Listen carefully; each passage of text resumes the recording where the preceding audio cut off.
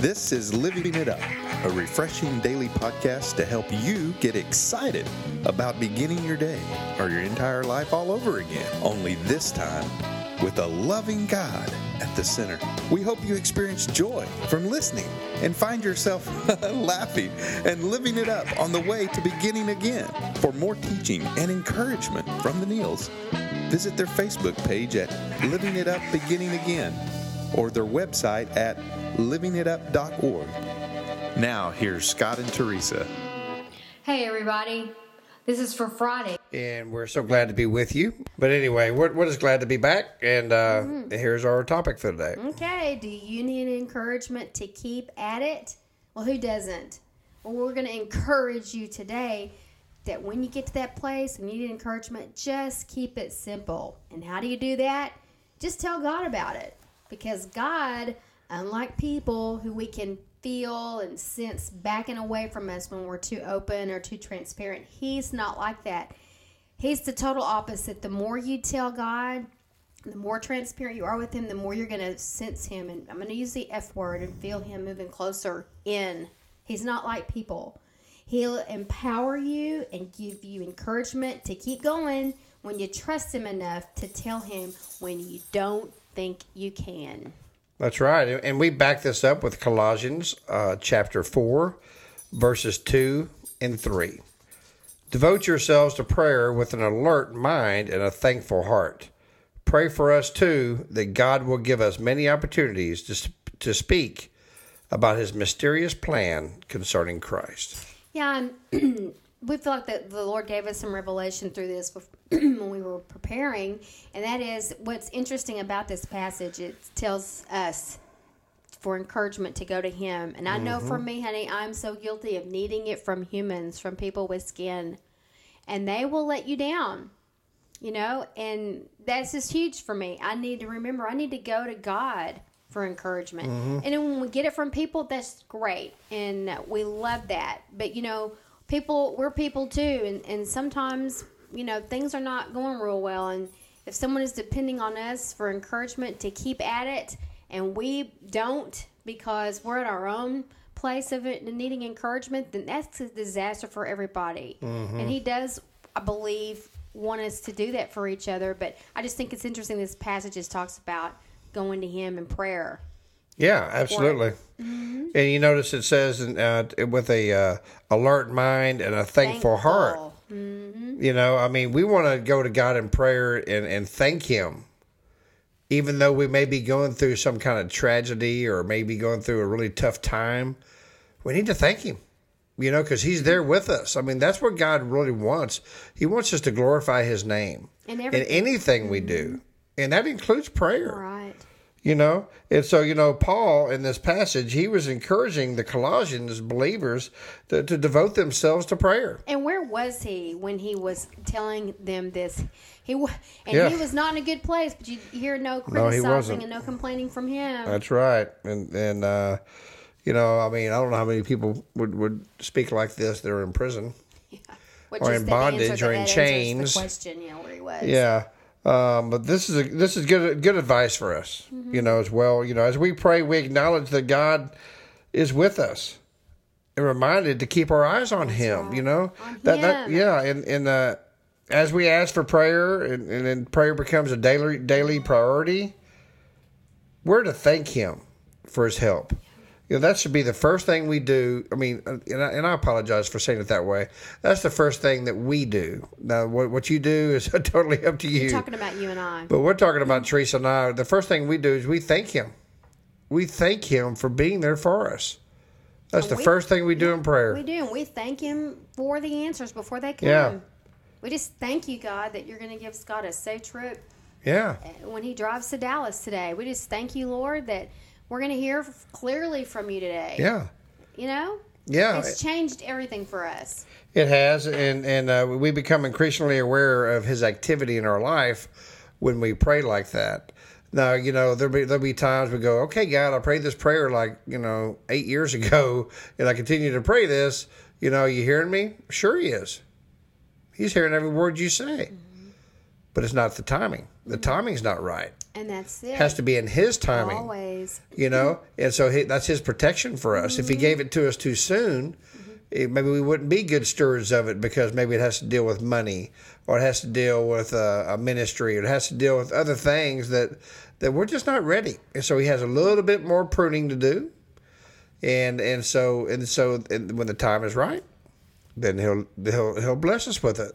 But it all has to do with us too, our obedience. You know, I was reading in Joshua, chapter 23 and 24, how he was telling the Israelites, "Listen, man, if you do this, God will bless you, but you have to do your part."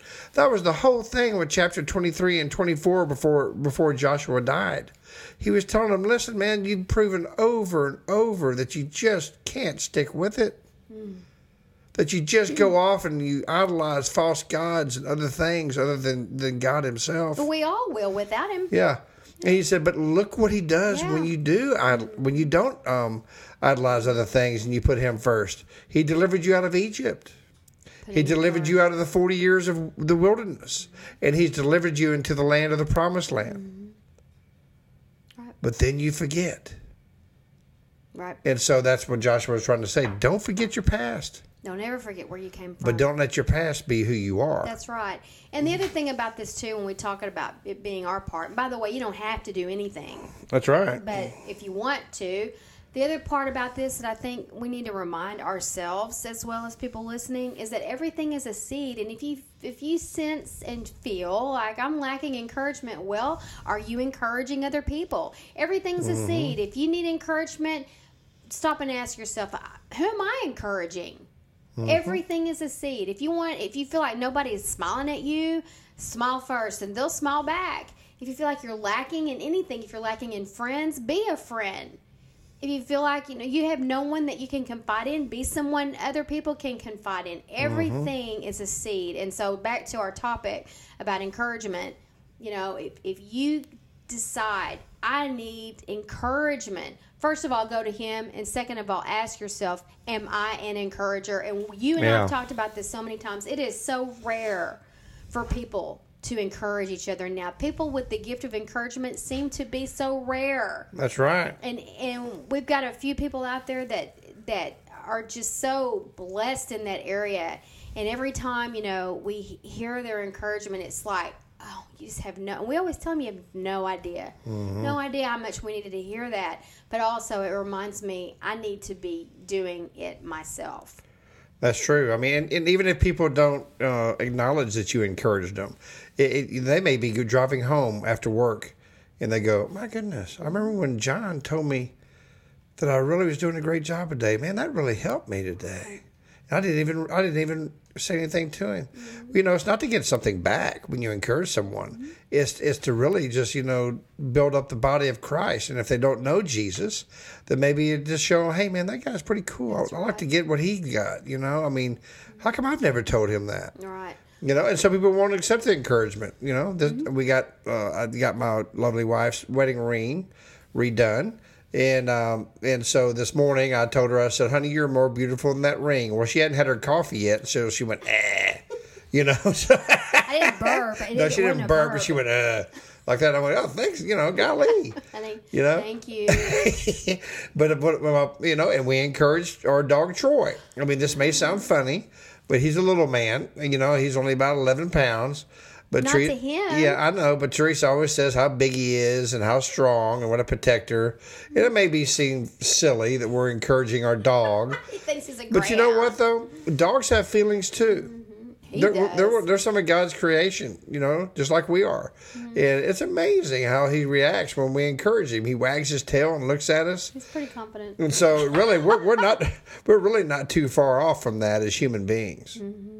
Because I know when I get encouragement or I get a compliment or something like that, I wag my tail. Yes, you do, honey. Yeah, and I think, man, that was really nice. And I feel better about the day or whatever the case may be. Yeah. So, our point is this: be an encourager. Yeah, let's wrap it up. Yeah, and when we are weak, which is every day, go to God, and He will empower us to keep at it. He will. And that way, too, your expectations of people can stay at a realistic level, because Yeah. when we put too much expectations on other people, you're going to get let down. So Yeah. go to God. He's always there. He's stable, and he's got everything we need. Yeah, one of my favorite pastors is Neil Jeffries from Prestonwood Church in Plano. Actually, he's in Dallas. And he always used to tell me, keep on keeping on. Mm-hmm. And I never really got that. What did he mean, keep on keeping on? Well, here it is. God will empower us to keep at it. That's right. So keep on keeping on. Well, listen, it's virtually impossible to know this power and to know this type of encouragement unless you do pray to the Lord of Lords and King of Kings. It's hard to do that if you haven't given your life to Him. I mean, all of you. I mean, your heart, your soul, your mind. Give your heart to Jesus. So when you pray to Him and glorify His name, that He will answer you because you're one of His children. Or maybe you thought you did, you walked away. Hey, man, who hasn't? Really. Well, here's your day. Come back to Him. He's ready. He's been ready ever since you took your first breath. So please pray this prayer with us. Please know that you are saved. Start praying to Him. Make prayer a daily activity in your life so He can keep telling you to keep after it. Please pray with us. Lord Jesus, please come into my life. Lord, I know you died on the cross, that you rose on the third day. And because of the cross, you say my sins are forgiven. If I ask you to forgive me of my sins with a sincere heart, Lord, please forgive me of my sins. Lord, today I give you my heart, my mind, and my soul. I give you my life. In Jesus' name, amen. Well, if you prayed that prayer of salvation, we're so proud of you, and we'd love to just get a comment from you. Go to our Facebook, Living It Up, Beginning Again, Scott and Teresa, and our webpage, info@livingitup.org. Let us know. We'd love to be praying for you, and if you have any comments of any kind, please do so. Well, until we talk to you tomorrow, keep living it up. Well, beginning again.